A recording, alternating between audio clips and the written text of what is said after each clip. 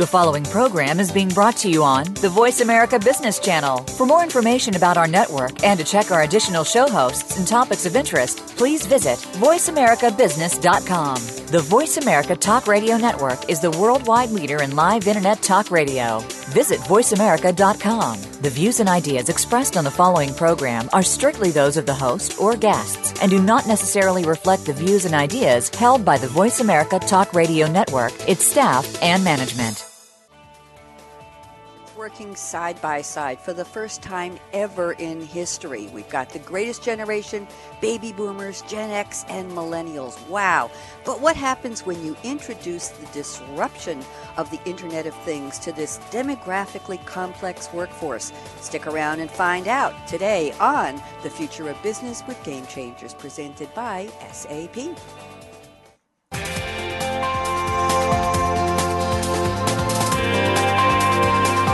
Welcome to a very refreshing hour of business talk.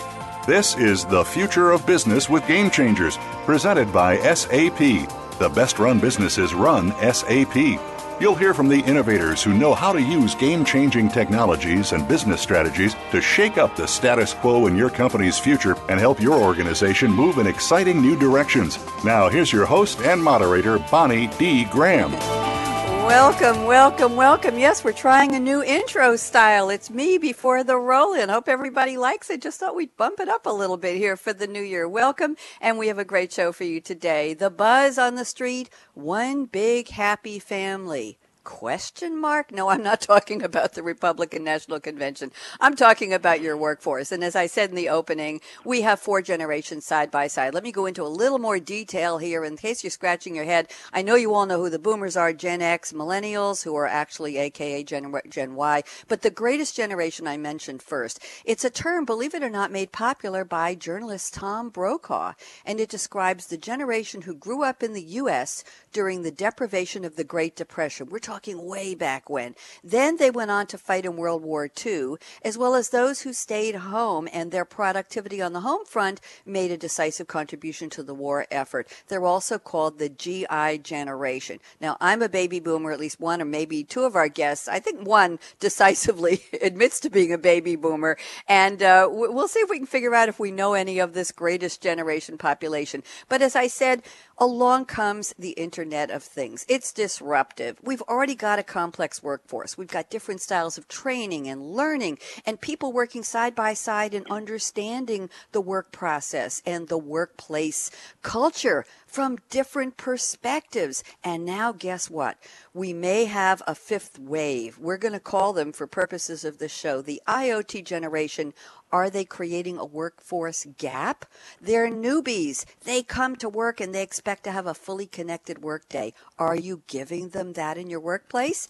Fasten your seatbelt, HR. That's all I have to say. Let me introduce our stellar panel today. We have 3 experts, and they're going to really pack it in terms of great insights and expertise and POVs. First up, well, we're glad to welcome back so soon Sherryanne Meyer, Human Resources, Business Processes, and Technology Lead at America's SAP Users Group. That's ASUG. Sherryanne, if those of you were listening last year, had her own series, Game Changing HR Leaders, and that show is on hiatus right now, so she's back as a guest here on this series. And Sherryanne has sent me, well, you know she loves movies. Come on, anybody listens knows she loves movies. Sherryanne has sent me a very popular quote. It's just 5 words from The Wizard of Oz, and the quote is from Dorothy Gale, of course. We're not in Kansas anymore. And Sherryanne adds the postscript, followed by the witch riding her broomstick in the sky to write out, "Surrender, Dorothy." Sherryanne Meyer, Happy New Year. How are you? I'm great, Bonnie. Happy New Year to you as well. Thank you. It's always so much fun having you on the show because I adore your movie quotes, and you certainly have given us the gamut last year on your own series. So tell me, we're not in Kansas. To whom is Dorothy speaking, or is HR and are the people who are doing the hiring, are they being told this by the witch? Talk to me. I think the larger industry out there is trying to tell HR, needs to tell HR, we're not in Kansas anymore. They've been so focused on I would use the word digitize. They don't even know what digitize means, but they've been so focused on tactical solutions to their HR business problems. I don't think that they see what's coming down the line and how much that's going to impact the employees that they have in their workplace today and the ones that they'll need to recruit for tomorrow. And beyond employees, what type of people or even robots will they be managing in the future? And what does that do to all of the things they've managed before? Doesn't that change their job a little? And so I guess I'm saying we're not in Kansas anymore to HR and asking them to surrender. And I'm the witch. I don't think so. By the way, Sherryanne, on my television show, Something to Talk About last week, I had the robotics team, award-winning robotics team from our local high school, Great Neck South High. And interesting, you'll find this interesting, that the mix is about 60-40 male to female, and the president of the club is a girl. So talking about awesome. Yeah, talking about STEM and talking about mixing it up in new generations. And you mentioned robots, so I thought I would throw that in. I'll send you the link to the show later. It's on video and you can watch it. I think you'll really enjoy that. Thank you for joining me, Sherryanne. And let's bring on our second panelist. He's also a friend of Game Changers Radio, been on your series several times. It's Mal Poulin, Poulin, and I can finally pronounce the name of his company. It's ANCILE, ANCILE. He's the Senior Director of Strategy and Market Relations. And Mal has gone way back into classical literature, I think we can call it that, and sent me a quote from Dante Alighieri, and all of you know him just as Dante, you know, like Madonna and Cher and Adele. Well, he didn't sing, maybe he did, but it's Dante. He lived from 1265 to 1321, born in Florence, Italy. He's best known for his masterpiece, The Divine Comedy. And just quickly, at age 9, he fell in love with the woman who would be the muse for his entire life. He was 9, she was a few months younger. She married someone else, and she had the nerve to die when Dante was 25. So most of what he writes about is her heavenly virtues, her heavenly virtues, and they're largely from his imagination. So here's the quote from the one and only one-name wonder, Dante. "The wisest are the most annoyed at the loss of time." Mal, welcome back. Happy New Year. How are you? I'm great, Bonnie. Happy New Year to you, and thank you so much for the pronunciation of my company. I really appreciate it. I lay awake at nights trying to say Aunt Sally, and I finally told you I was going to pretend it was Aunt Sally and change Sally to Sally, so I got it. I did. I'm trying. Mal, talk to me. Very interesting quote. Are you a big fan of Dante? Well, not so much a fan of Dante as much as the whole concept of what he talked about here. It says, he's talking about the wisest are the most annoyed at the loss of time. For today's topic, I've actually substituted the word waste instead of loss, so waste of time, because too often there's a lot of intolerance or impatience with people who are impatient. But I think the point here is that that's where innovations are born. So in 1265, this may have been a very poetic statement based on the loss of his love. But I think today it really focuses on how innovations are born. So with the Internet of Things, it's not so much one technology or one innovation change. It's really a wave of them that just keeps on continuing to roll and grow. And phrases that people would use that are wise, if you will, that are impatient with this loss of time, are if only. And what we need is, and it's a waste of time too, because they want to get right to the outcomes rather than what it takes to get to the outcomes. They're impatient, and that's not a bad thing. It's a good thing. We just need to honor it in some way. Thank you very much, Mal. Words of wisdom. You can be Mal. You can just be the one-name wonder as well. It's Mal and Dante. Mal and Dante. I love that. Well, Thank that's you. How we refer to him at ASUG, Bonnie. Just as Mal. He's just Mal. Just Mal. He's a one-name wonder. Thank you very much. We're having too much fun here. And let's bring on our third panelist. She is Sharon Cook, also no stranger to Coffee Break, and all of our future, our Game Changer shows. I believe she was on Sherryanne's Game Changing HR Leaders several times. Sharon is the HCM Practice Director at a company called hyperCision. We spell hyper with lowercase and then cision with a capital C. And she sent me a quote from somebody I'm new to. It's Angela Ahrendts, Ahrendts. Angela Ahrendts is the Senior VP of Retail and Online Stores at Apple. Aha. And her background is equally stellar. She was the CEO of Burberry from 2006 to 2014. She was an executive VP at Liz Claiborne. She was the president of Donna Karan International, a Wonder Woman. And born in 1960, Angela understands the IoT generation workforce gap through her work experience because she came in at the end of the baby boomers, and she also has children. So she sees it as a parent, and she's very interested in the buying interests of the multi-generation marketplace. We're talking about workforce. She references very often and uses her skills to attract the multi-generation marketplace. So here's the quote. I grew up in a physical world, and I speak English. The next generation is growing up in a digital world, and they speak social. What a fabulous quote. Sharon Cook, Happy New Year to you as well. How are you? Doing very well. Happy 2016 to you. Thank you. You know, I'm wishing everybody a happy Sweet 16 or a Sweet 16, and I put 20 in parentheses. I haven't seen anybody else do that. Just my personal silliness. So I'm going to wish you all a Sweet 16 year. There we go. And we could all pretend we're Sweet 16 again. Mal, you'll figure it out. I'm in. So I knew you would be. Sharon, talk to me about this wonderful quote. Are you a big fan of Angela Ahrendts? I have been following ever since the move to Apple, I have to say. I find her to be an interesting executive from, not only the female aspect, but the fact with Apple, part of her technique is really to spend a lot of time out in the Apple stores. So even though we're talking about social and we're talking about, IoT, it's interesting to see that her first approach is actually in-person, face-to-face discussion, and then let's snap a selfie and put it out there in the social world, okay? So I find her to be a great person that's kind of bridging that gap, and certainly someone that has to stay on top of all of these generations. When you look at retail, buying, the people that work in the environment, and the number of people that are associated as employees or in relationship with these organizations, I think she's in a pivotal role. Yeah, I think so. And I'm looking at her background, Sharon. If you think about it, Liz Claiborne, Donna Karan, Burberry, these are long-standing brands. These are classics, right? And then she goes to Apple. Think about her transition from that physical world to digital, social, OMG, what's coming next through Steve Jobs and through Cook and what's happening. So she certainly has inserted herself into a very brave new world. Thank you, Sharon Cook. And I have to mention, the three of you know, and our listeners don't, we were supposed to have a fourth panelist. His name is David Dreyer. He's a solutions principal for manufacturing in SAP's North America COE Center of Excellence. I just want to read, and he's on a plane somewhere. Travel schedules, what they are, with weather. He was stranded, rescheduled. So with deep regrets, he can't join us, but I just want to mention, since he took the time to send us some input, the quote he was going to say on air is from Ralph Waldo Emerson, and I think you'll all appreciate this. The quote is, "Do not go where the path may lead. Go instead where there is no path and leave a trail."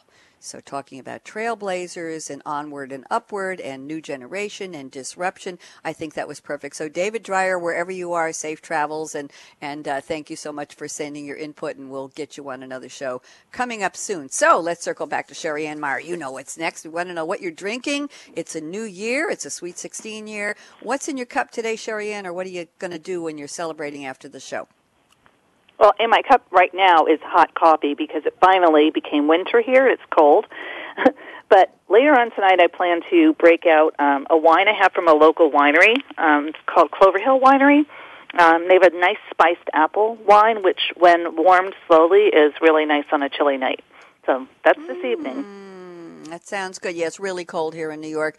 Luckily, any of the pluie and the neige have bypassed us. I think they're north and east somewhere, but luckily, worst we had was a lot of rain this weekend. So I can identify. It was 14 degrees with wind chill last night or less. Come on. Do we I can't do this. Really. I know. We're getting spoiled. So, Mal Poulin, where are you today and what are you drinking? I am outside of Baltimore today in the office, and I have hot chicken soup in my cup because along the same lines, winter has arrived in the Baltimore, D.C. area. So I'm having that for comfort, for warmth, but also the way we put it at home, defensive eating. With the pace of everything these days, at work, at home, and one of our topics today, all the like, it's really a matter of being defensive in how we go. And right now, yes, I am the boomer. Yes, I'm confessing, I am the boomer on this panel. And because of that, with this extensive travel that I do, different than David, I'm actually in a chair. It's also defensive to make sure that all the people I get to see and meet in airports and planes, I have a little defensive work going on with them as far as this chicken soup. So it's harder and harder to win the defense, but that's what I've got, and I'm doing everything I can. I love that. I don't think maybe in about 1,000 guests, I think one other person has mentioned they had soup in their cup, and I appreciate that. The good old Jewish penicillin, chicken soup. But what's interesting was I think it was NBC Today show, I wanted to see if they had figured out who the three lottery winners were. I know it's California, Tennessee, and Florida. It ain't New York, kids, and it's not Washington or Baltimore or anywhere else. No. Yeah, I know. I'm so sad. Anyway, they were talking about the fist bump, and they were trying to figure out which politicians may or may not have inadvertently used the fist bump. And they referenced back, speaking of meeting people, Mal, and being in airports, they mentioned back to Downton Abbey that people in that day did not even shake hands because there was the fear of disease, and they didn't have all the defensive mechanisms we had. Although I bet you Mrs. Patmore could make a mean chicken soup down there in the dungeon kitchen, and I'll have to call her and ask. What can I tell you? The show's almost over, and I'm ready, frankly. Thank you, Mal. Sharon Cook, where are you, and what are you drinking today? I am in Rhode Island, so geographically we're all very similar. And Mal, by the way, I'm also a baby boomer and proud to confess that, okay? There we go. Oh, my goodness. Do we have is everybody? Sherryanne pretends to be a boomer. Are you really, Sherryanne? Yeah, I am, honest to God. Yeah. So all four of us are boomers. I'm shocked. I didn't it's the greatest generation. Come on. Well, I think, it's according to Tom Brokaw, it was the GI generation was the greatest, but I think the boomers are really the greatest. So, David Fowler, our sponsor here on Future Business, he's a boomer, and I have a feeling from the photo that David Dreyer may be also. This has got to be a first, having an entire boomer panel and a show executive. That's exciting. So, Sharon, sorry to interrupt. What are you drinking today? Well, I'll add on to our topic a little bit because I confess it's only this personality of mine that's the boomer. I have other ones that fit all the generations, okay? But from a drink perspective, I've gone the other route that way, too. I actually have a mango pineapple smoothie that I'm drinking. And again, I'm going the other route, mind over matter situation. In cold New England, being in Rhode Island and everything, I like to sit in my office. I'll look out the window, and I still have some green grass. All the snow went away for me yesterday. And the whole mango pineapple thing gives me a little bit more of that tropical feel. It's healthy for me, and I promise I'll try not to slurp the straw at the end of the drink, okay? You're welcome to slurp all you want, my dear. You earned it. Let's see now. David Fowler, who is listening on the line, it says, in my cup, Starbucks caramel sea salt hot cocoa. Sounds really good. And Dave Fowler, you might be interested that a panelist, Sandy Webster from Consultants to Go, LLC, on yesterday's Coffee Break show said she has traveled far and wide looking for the best commercial hot chocolate, and she swears by, get ready, Dave Fowler, you may be shocked, Burger King. She said it's the best commercial hot chocolate you can get when on the road or when you're out somewhere and you need to stop in. And she said it doesn't taste like dirty water, which most of the others do. I swear that's what Sandy Webster said. What can I say? Everybody knows that I'm not allowed to have caffeinated beverages during show day. So I'm drinking cool, clear water with a green straw, green for money and profits and productivity and all that good optimism for the new year, the Sweet 16 year. But I will tell you, Sherryanne, that my daughter gifted me with a beautiful Nespresso Virtue line in red for my red kitchen, and it has the Aeroccino separate air frother machine, and I am going through the 100 gift pack of capsules, like 5 or 6 a day. Luckily, she mostly sent me decaf and half calf, so I'm not flying too high, but I am really getting into my coffee mode for the winter. I'm jealous of the machine and thankful to your daughter for, keeping it half calf. Oh, I know. Mostly caffeine, and by the time I'm done with it, it's not even like coffee. A little cream, a little half and half, a little ice cream. What can I tell you? Anyway, I'm so pleased to be speaking with the three of you. We have such a great show, and a shout out again to David Fowler, baby boomer, drinking his Starbucks caramel sea salt hot cocoa, and I think he's in the Midwest somewhere. And our topic today is the Internet of Things and the next generation workforce. Who are they? Are they the fifth wave? Are they making noise? Are they waving at us? They're digital, they're social. What else do they want from us? We're going to have a lot more when we come back with the roundtable. So don't even think about touching that mouse, that app, that dial. You know the drill. We'll be right back. Justin out.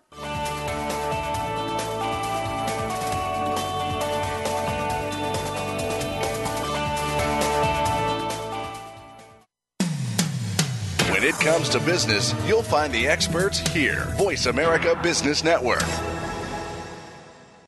The pace of innovation is moving faster than ever, and the future of business will be defined by how quickly business leaders adapt to accelerated ongoing change. Factors as diverse as business simplification, insights from growing volumes of data, the new global pool of talent, resource scarcity, business networks and supply chains, and the ever-present need for speed are shaping the definition of future success. Join our experts as they analyze and discuss how business leaders can shape the future of change. The Future of Business with Game Changers is presented by SAP Services.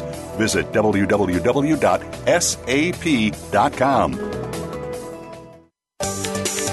From the boardroom to you, Voice America Business Network.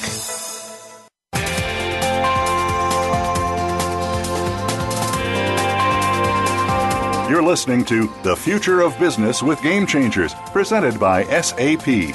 Email your comments and questions to bonnie.d.graham@sap.com. And you're invited to tweet during and after the live show at Twitter #SAPRADIO. Now, let's get back to The Future of Business with Game Changers.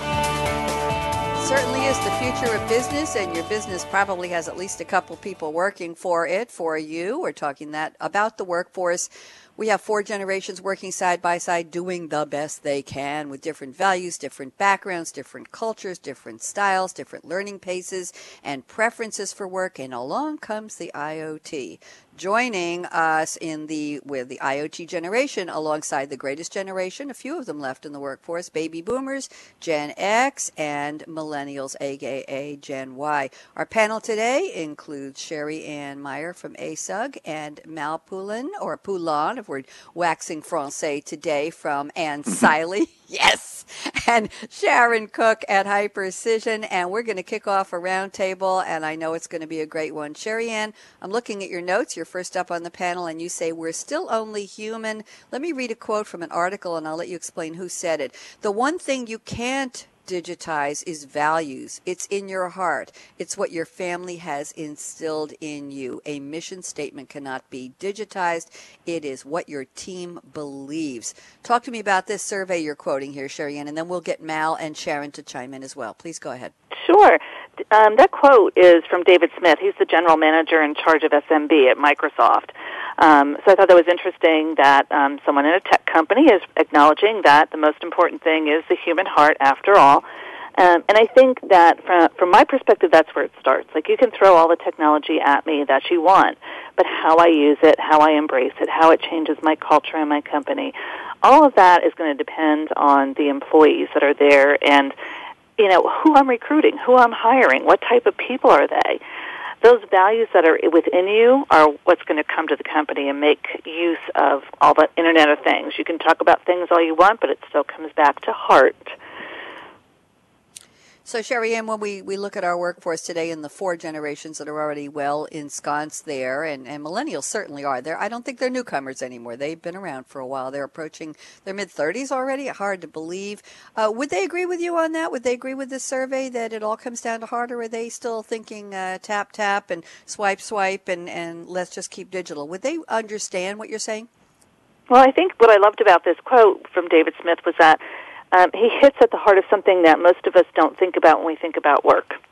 And he really, I don't think most people could disagree with it. I don't think it's a concept they would come up with on their own, however. And I think he makes a very important point, because the kinds of technology changes that we're going to have with IoT coming in place is going to require really extraordinary leaders and a different workforce management strategy. And I think you have to bring your heart to that to really make it work and be sensitive. I think we're going to see a lot of movement among employees, not just upward, but perhaps laterally, perhaps out the door to different companies that can better use their skills and talents. But I think, it's going to be a better workplace ultimately, but I still think we're going to go through many years of transition, and that's going to require a heart to manage that properly. I appreciate that. I'm not surprised coming from you, because I know that matters to you. Mal, Poulin, and ANCILE, what are your thoughts on what Sherryanne just shared, please? Well, I think it's really interesting, and I think even if you don't buy into the personal values aspect of it, which I do, I think you can go right to the core of it, which is behavior and performance. So what we're saying with the Internet of Things, ultimately, at the end of the game, is no data is unattainable. It's all there in some way, shape, or form. And let's assume we can even dredge it up and get to it, but what do you do with it? So it does come down to the big so what in relation to performance and behavior and experience and judgment. And those of us on this panel have a lot of experience and hopefully good judgment to collaborate with the younger workforce, because they still need to do that. Ultimately, Sherryanne's right. I think it is our values that push our behavior, but we need to behave with something, and that is this data that the Internet of Things is either doing on our behalf, in the Internet, or they're providing to us. So we need to do everything we can. Now, whether that's a training game or mentoring or collaboration, it's going to look different in every company and every group. Mm-hmm. But I think it's a matter of making sure people they're armed with what they need to do, perform, behave with their customers, constituents, the stakeholders in the business. Mal, do you agree? I've heard on several of our other shows last year that younger workforce entrants are picking a company based on its values. Is this still holding true? What's your observation? And then we'll have Sharon and Sherryanne comment on that too. Go ahead. In my view, I don't think there's one answer. I think it's more and more common to it. I think people are willing to maybe try it on. They don't necessarily know the culture. They don't know the heart of the business till they get there. So I think some of the jumping or the leaping is that they're initially satisfied but not long-term satisfied.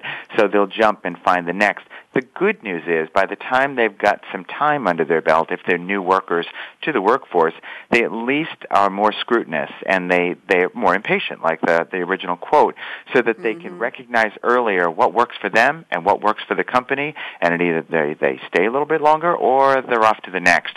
So yes, but with conditions.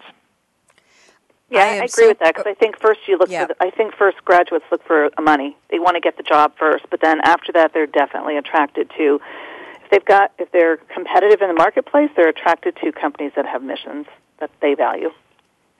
I'm so Sharon. appreciative of your comments, Mal. Go ahead, Sharon. Yes, I want to say something when you're done. Sharon Cook, go ahead. No problem. I want to say I agree very much so. I think it takes a while in your career to understand what culture is. So I think you do get into organizations, you try them on for a bit, and I don't even know in your first place of employment that you really equate it to culture. I think you need to experience a couple of opportunities until you start to get that feel of where you fit and what's attracting you, and then, what are your motivators in your career? What's going to drive you? Do I need to be in a certain culture, a certain organization to actually get to where I want to be? So I think I agree, Sherryanne. It's the bucks out of school. Everybody's got loans these days. But I think it's also, what am I comfortable with? How did they approach me? What are those first impressions? So again, having a very good digital presence for that type of candidate coming into an organization, I think is another thing that attracts people a lot. So sorry for the over talk here. No, not at all. That's what I was looking for. That's the kind of conversation we love here on Game Changers Radio, Sharon. You know that. So I'm glad. I was going to make a comment to Mal in terms of, and Sharon as well, young people, younger entrants into workforce, I'll call them, coming in, don't really know. They think they have values. They read them on paper. Yes, this is a green company. It's a company that's socially aware and it's doing things for the social good, and it has volunteerism and this and that, and it understands people's work-life integration. We've given up on balance. We know that. But I was intrigued, Mal, when you said they'll try one company and then they'll go to the next. It sounds like in the old days you were, remember Tennessee Ernie Ford, I owe my soul to the company store. You had one job. He worked in the mine in the store. And now you can switch, and now it's okay every year, every two. And that allows them to play almost job roulette, perhaps. I'm sure Sherryanne has something to say about that, as well as it's almost like speed dating. Well, I'll date you for a year, and if I'm not too happy, I'm back on Match or JDate or eHarmony, and I'm going to go look for the next place to land. And is it like that in the job world because of these different styles? Anybody want to comment on that? Yeah, I can jump in on that. I think you're exactly right. I wouldn't necessarily call it the old 5-minute speed dating, but on the other hand, when you that 5 minutes becomes a year or two, I think that's exactly what it is. And I think some of the criteria say that, like Sharon hit, it really is that whole concept of culture, but what that also comes down to is the spirit of the culture. How much trust is there in my judgment? How much honor is there to my experience and my knowledge? So that I can do what I need to do, and I can really contribute. What I find is those who, if you will, jump early off the speed date as they're spinning, is those who'd say, well, I'm not exactly trusted. My contribution is not recognized. The money thing falls down the tubes, down the pipe there, because there are other ways to make money besides just the paycheck you get every 2 weeks, and I think they've recognized that. Yes, they need to pay the bills, but I think it comes down to that. What does that culture mean to me? And they use it to jump or use it to stay, but it's that try it on type of thing, and there's no fault. Nobody's offended after a departure in a year or two like it used to be in the olden days. That's right. And what we call in innovation and design thinking, fail fast and fail often, that's almost okay in the world of building your career. I appreciate that. Mel, I'm looking at your talking points here while I have you. Let's go into another area. Sherryanne, thank you for a great start to the conversation. Mel, you say the current role of management in the workplace is the most challenging it has ever been in your experience of 38 years. We just dated you. So you say poor managers have to facilitate teamwork among diverse individuals and outcomes from diverse teams of similar composition. Success in the workplace is not only about satisfying the team members, but as it always has been, satisfying the stakeholders in the business or operation, the customers, the shareholders, on and on. Mal, why don't you expand this for us and talk about, in the mixed workforce of today, what should managers be on the shall we say, minding their P's and Q's or PC? Give us a little advice here. Well, I think the advice is kind of simple, and it's not anything, revolutionary. I think it's a matter of recognizing the composition of the teams. It's very clear that no one person can succeed on their own. If they are, then they're starting and running their own companies. But if they're part of another organization, whether it be a public organization or a public company, I think it's a matter of working with that team. So the manager's job, ultimately the successful manager's job, is to recognize the makeup of that team, knowing that it could be made up of 4 or 5 generations in there, and what drives their performance, what values do they have, as Sherryanne was talking about, so that ultimately there's team success. Team success isn't just a smile at the end of the day, the week, the month. It's smiles on the face of our customers and our stakeholders, who are really stakeholders and shareholders in the business, because that's ultimately what it is. So that manager is facing one way on the team for ultimate productivity and their satisfaction, as well as on the other side of that spectrum, satisfying the stakeholders, which may be the next level of management or it may be the external customer. But really the big job, recognizing the makeup and what drives the individuals, therefore collectively the team, and we've already talked about the challenge of what that is across the multiple generations. Thank you, Mel. Sharon Cook, love to have you chime in here. Thoughts? I agree totally with Mel. I mean, the manager has a really tough time these days, and I think, part of that role is really continuing to describe that stakeholder expectation, describe what it takes to get the job done, while you're still looking at the diversity of your team and how they're going to perceive and interpret that, and then to try to, break out the work that needs to happen in accordance with, the people that you have on your team and how they're going to perceive that. A lot of it still comes down to communication. I mean, again, when we're talking the digitized world, not everything can be handled in 140 characters, so those managers need to really kind of look at communication, and I think that's a huge challenge yet when a lot of your workforce may not be down the hallway from you. They're working from a home office, another remote office for the company, and they may be working different time zones and just, totally different schedules and everything. So I think balancing that communication, keeping regular feedback going on performance, setting expectation for people for what they're going to receive from the job well done and what does a job well done look like are all really things that are part of this whole adoption process that needs to happen in an organization. And I think a lot of us in HR talk about, we understand all these generations and, we have great tools for this, but it's really pulling all of that together and internalizing it in your organization to really figure out how you're going to get people to adopt it. How are we going to use it? What's our game plan for the Internet of Things of how we can leverage that to help the manager in their efforts today. Thank you, Sharon. Sherryanne Meyer, join us. Well, I love what Sharon was talking about on the communication aspect of this, because there is no one way to communicate. And I don't care if you're talking about 5 generations in the workplace or one generation. People all have different parents, all have different ways and styles of learning, and you need to be able to communicate in multiple different ways. So I do get concerned when we focus too much on digitized or trying to squeeze things into 140 characters, because that doesn't always explain everything.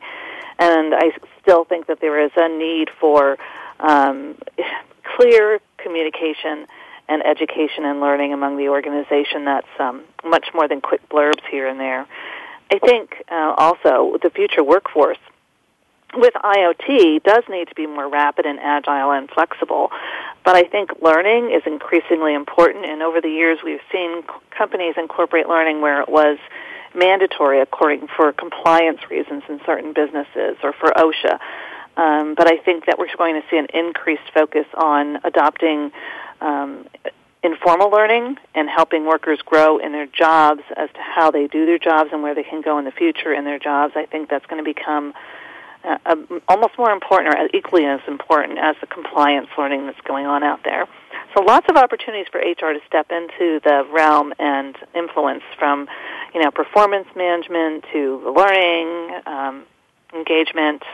Every single aspect of what HR does, I think, needs to be looked at when we talk about the digital transformation in the workplace.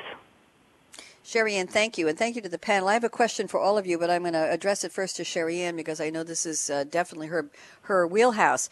Let's talk about the generations within HR. Let's hold up the mirror to what's called HR, human capital management, whatever's hanging on the door of that office today, whether it's virtual or physical.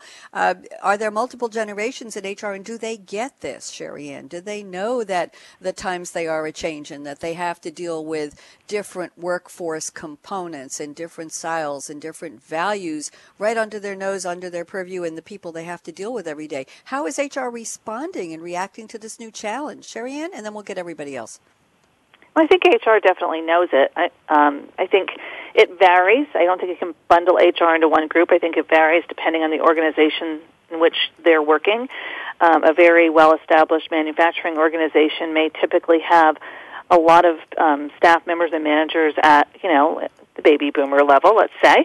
And now they're seeing younger people come in also as, the older workforce is gradually fading out. So I think we've got a mix of ideas out there, but what's interesting to me is that the people that hold the positions of quote-unquote power in a hierarchical organization are typically the baby boomers, us. And if we're not open and flexible and agile and willing to give up on some of our old stubborn thoughts that may be out there, then I think that holds the company back.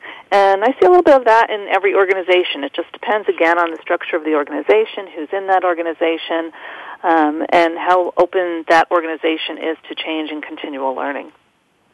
Thank you. Mal Poulin, talk, please. Well, I think, it's kind of interesting. Where Sherryanne was going is not unique at all to the HR organization. You can take it to pretty much any part of the operation of a business, whether we're really going to the shop floor, if you want, or to the C-suite. I think one of the things that's different, especially from a learning and an enablement perspective over the past 5 years especially, is not so much providing learning when making it learning available to the worker, but making a learning available to them when they don't know they need learning. I know that's a strange phrase, but I think it's a matter of enabling the push. So, I think the image is, say like to the shop floor, where we're dealing with a plant floor type of thing.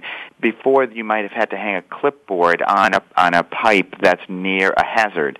Well, now with Internet of Things, the worker has a sensor, the pipe has the sensor, and all of a sudden the video comes on of the smart baby boomer, perhaps, giving direction as to what to do and what not to do. So it's even from the standpoint of leveraging that technology capability of the IoT that enables someone our age, I'll put us all in one bucket here, that's okay, to enable the workforce regardless of the age. But the point is, I think there's a way to digitize that same what might have been a face-to-face, what might have been a documented, written type of learning effort and enablement, so we can really leverage that and do the same thing, but we just do it with more of a digital flair. So it is a tough thing because we've really got that mix. But on the other hand, it's always, if we keep our eyes focused on the end state, the outcomes all the time, I think we're getting there. And, as far as that video goes, I always, like the phrase, it's like, if you have a phone, you have a movie studio. Everyone can contribute. So whether it's the hazard in the plant or whether it's mentoring for the finance organization up to the C-suite, regardless, you can share in a lot of ways, and it doesn't take a lot other than just speaking your mind, if you will. And even we are, bent towards speaking our minds. At least I am. I'll speak for myself personally. I think that's why we're all here. Sharon K. Cook at hyperCision. We've got to get you on this. What do you think? Oh, the thoughts are just running rampant at this point. I mean, I agree with everything that's being said, but I also look across, some industry differentiators here, okay? I think HR gets it. I think there's just been too much in magazines and too many presentations, too many broadcasts. We've all heard it loud and clear that we have multi-generational workforce issues to manage these days. But then we need to internalize it and look at our own company. We've talked about the culture. But yet I do see some differences when we look industry-wide. I mean, some industries are just a little bit more hesitant to go to this Internet of Things. They work in nuclear, they work in utilities, they work in, defense, in more highly controlled organizations where they feel there's much more risk at hand with some of these, openness to learning, the social aspect of it, more network and actual physical controls that are in place and everything.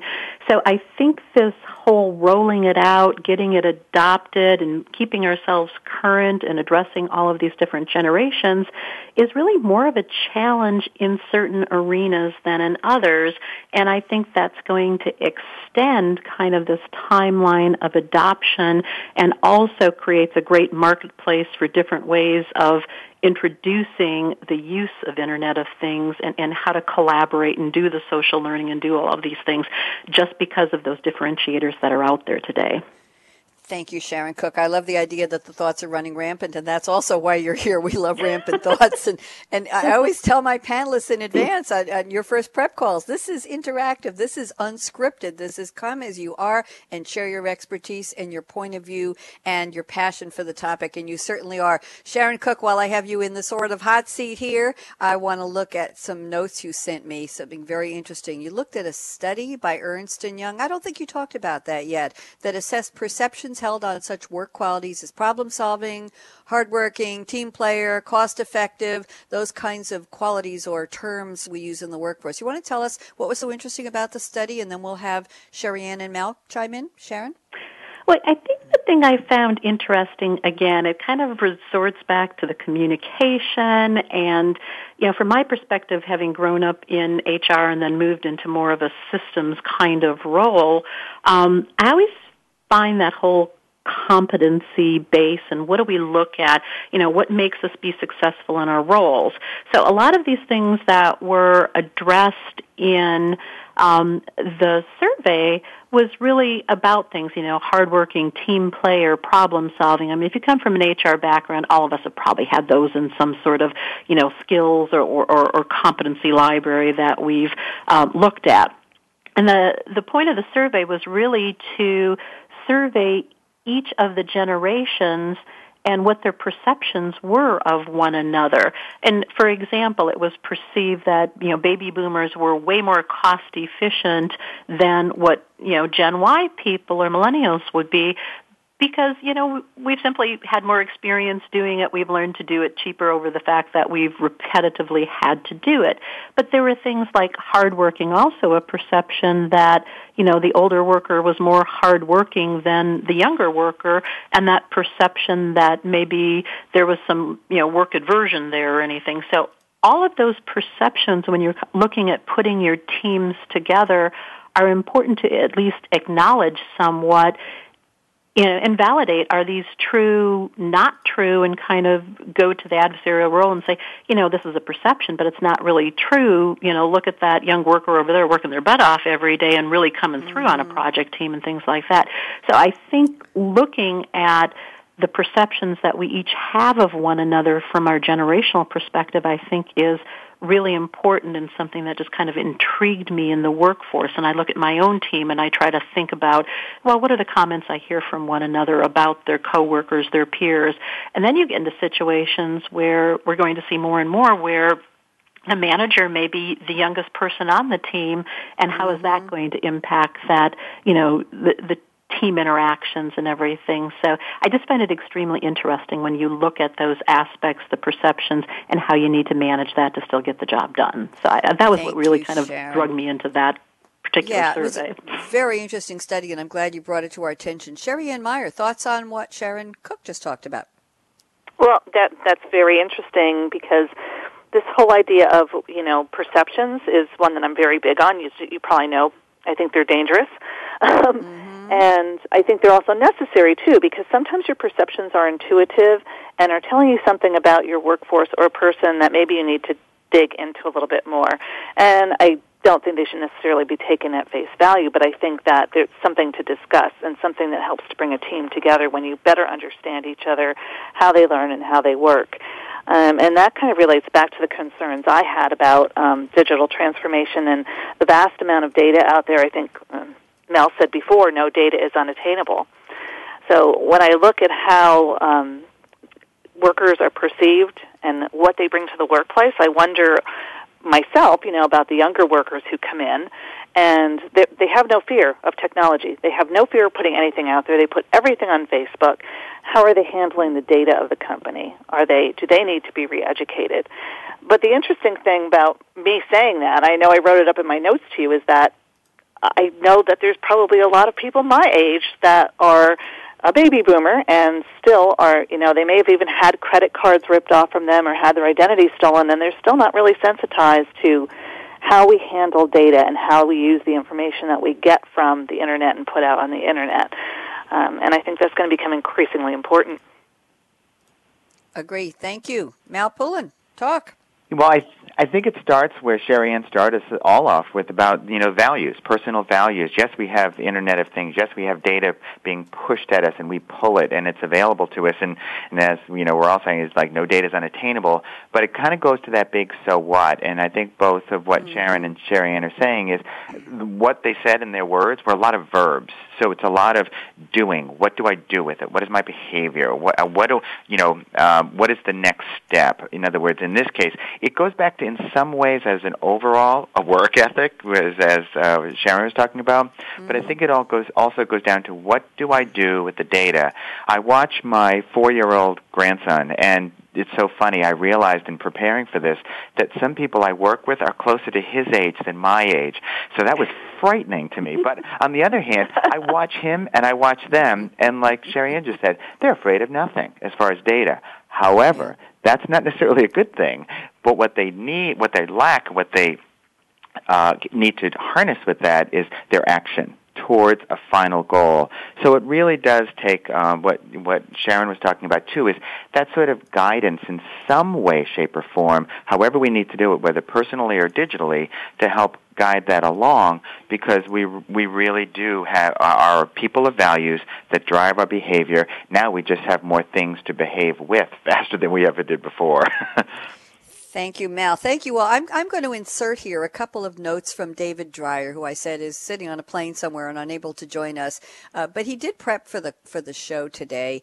And here's an interesting, I'm going to read a very short paragraph, and then we'll have, I'll give you each about a minute to respond, and then we'll quickly do our predictions. So listen up. He says, digital first, for the digital natives, as they're often called, is a natural bias toward ease of use, real time, and location-independent information and interactions. And he adds, the next generation has lived their entire lives in a world of silicon servants.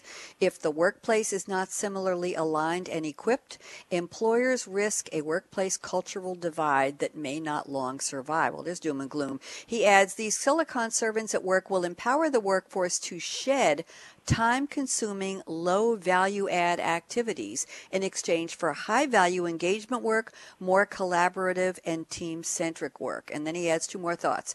The historical management hierarchy morphs into a matrix relationship for the management of value teams that have specific outcome targets across codependent LOBs. Outcome-driven actions will require context, consensus, and coordination all in real time. And he wraps up, this is interesting, there are no longer meetings as we know them today because work becomes a continuum of persistent meeting and collaboration. Let me get a chance for each of you to react to this. Sherryanne Meyer, just take 1 minute, please. Real fast. What do you think?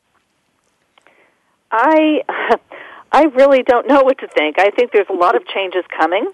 I think that, what we're going to have to deal with is going to be huge in the next generation, but we have to prepare for it now. Okay, thank you, Mal Poulin. Thoughts on what David Dreyer was going to say?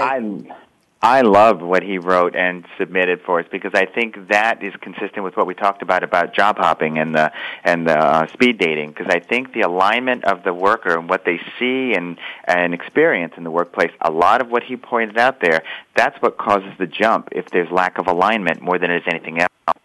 Do we not attract because we don't have these digital enablements? Maybe. But maybe you don't know that till you get there. But I think once you're there, I watch my 28-year-old son and his third job, and I'm thinking that's a lot of what caused him to move from job to job over his short work life. Mm-hmm. Thank you. Sharon Cook, thoughts on the David Dreyer comments, please. I love it, too. And I see it in the workplace every day. We've switched from having meetings to now having social sites, collaboration sites, where it is an ongoing kind of meeting aspect. I think right now, until we transition all of the generations or find that happy medium, we still need to kind of figure out the right mix between, what's face-to-face, what's video and phone, and what's just on the Internet of Things to do that, so we can kind of get everybody moving in the same direction right now. And that's kind of the challenge we're working towards, I think. Certainly is. Thank you. I have time for just 60 seconds for predictions for each of you. You know the drill. Look ahead to 2020 or any time. Could be tomorrow or next week or 20 years out, whatever.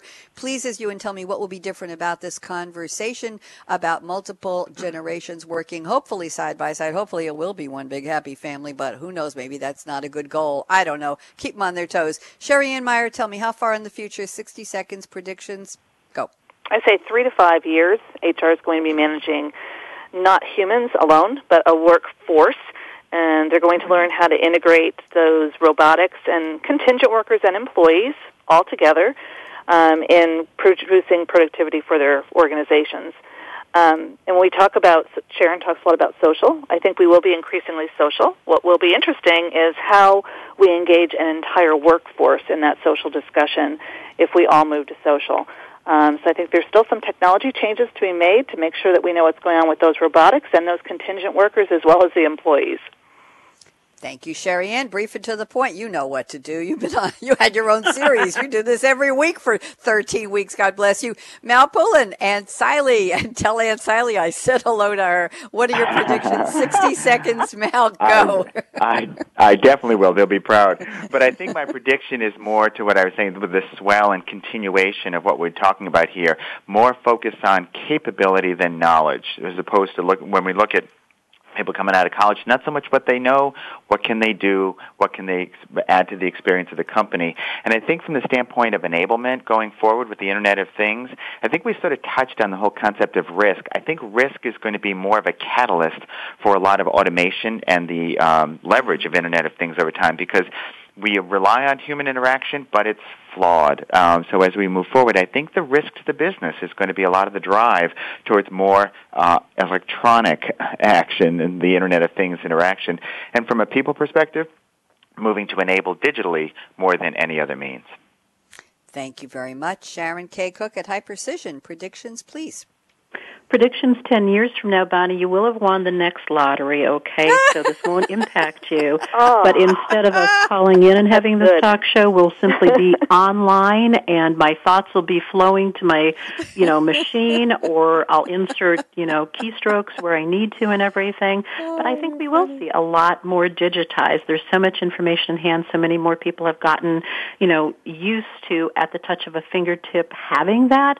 And I agree totally. I think the risk of managing that, education, a whole nother world of consultancy to kind of get organizations down that path, and balancing the technology to the human need and interaction part of it is going to be something that is going to be a current day concern that we'll be working towards and everything to balance that mix out.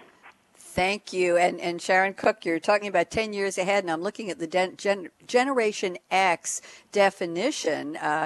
Birth dates are typically the 60s to the 80s, and then millennials, the early 80s to early 2000s. So in 10 years, let's see, if we're at 2016 now, in 10 years it'll be 2026. So we will have maybe a sixth generation. That is, if the greatest generation, a.k.a. thank you, Tom Brokaw, is still around, if they still don't want to retire. We're propping them up. My mother's going to be 99 in 2 weeks, and she's so bored, she probably would have a job if somebody could hire her. Maybe we need to bring her on at SAP or ASUG. I don't know. Anyway, it'll be interesting. If we had this conversation in 10 years, maybe we'll have 6 generations. Wow. And then we'll go for lucky 7, and all hell broke loose. Anyway, thank you so much to my panelists extraordinaire, Sherryanne Meyer at ASUG, Poulin at ANCILE, Sharon K. Cook at hyperCision, yay, and David Fowler at SAP, who organized this wonderful, wonderful panel and great topic today. Thank you, and a shout out to David Dreyer, who's traveling. Just a quick heads up here. I'm running out of time, but we have a lot of new shows starting, including The Future of the Future. We have the extended supply chain of the future. We have the future of cars with game changers, digital industries changing the game, business network innovation, and we're bringing back social selling with game changers in season 5 of Financial Excellence. And another new show will be starting in April. I'm Bonnie D. Graham. Here is my call to action. Fasten your seatbelt, and a shout out to Justin, our engineer. Thank you. What are you waiting for? Go out and be a game changer today. Talk to you next week on Game Changers. Bye-bye.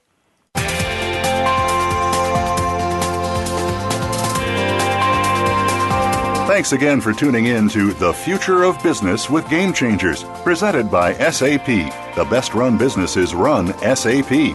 To keep the conversation going, tweet your questions and comments to Twitter, #SAPRADIO. And please join host Bonnie D. Graham again next Thursday morning at 7 a.m. Pacific Time, 10 a.m. Eastern Time on the Business Channel. We wish you a positively game-changing week.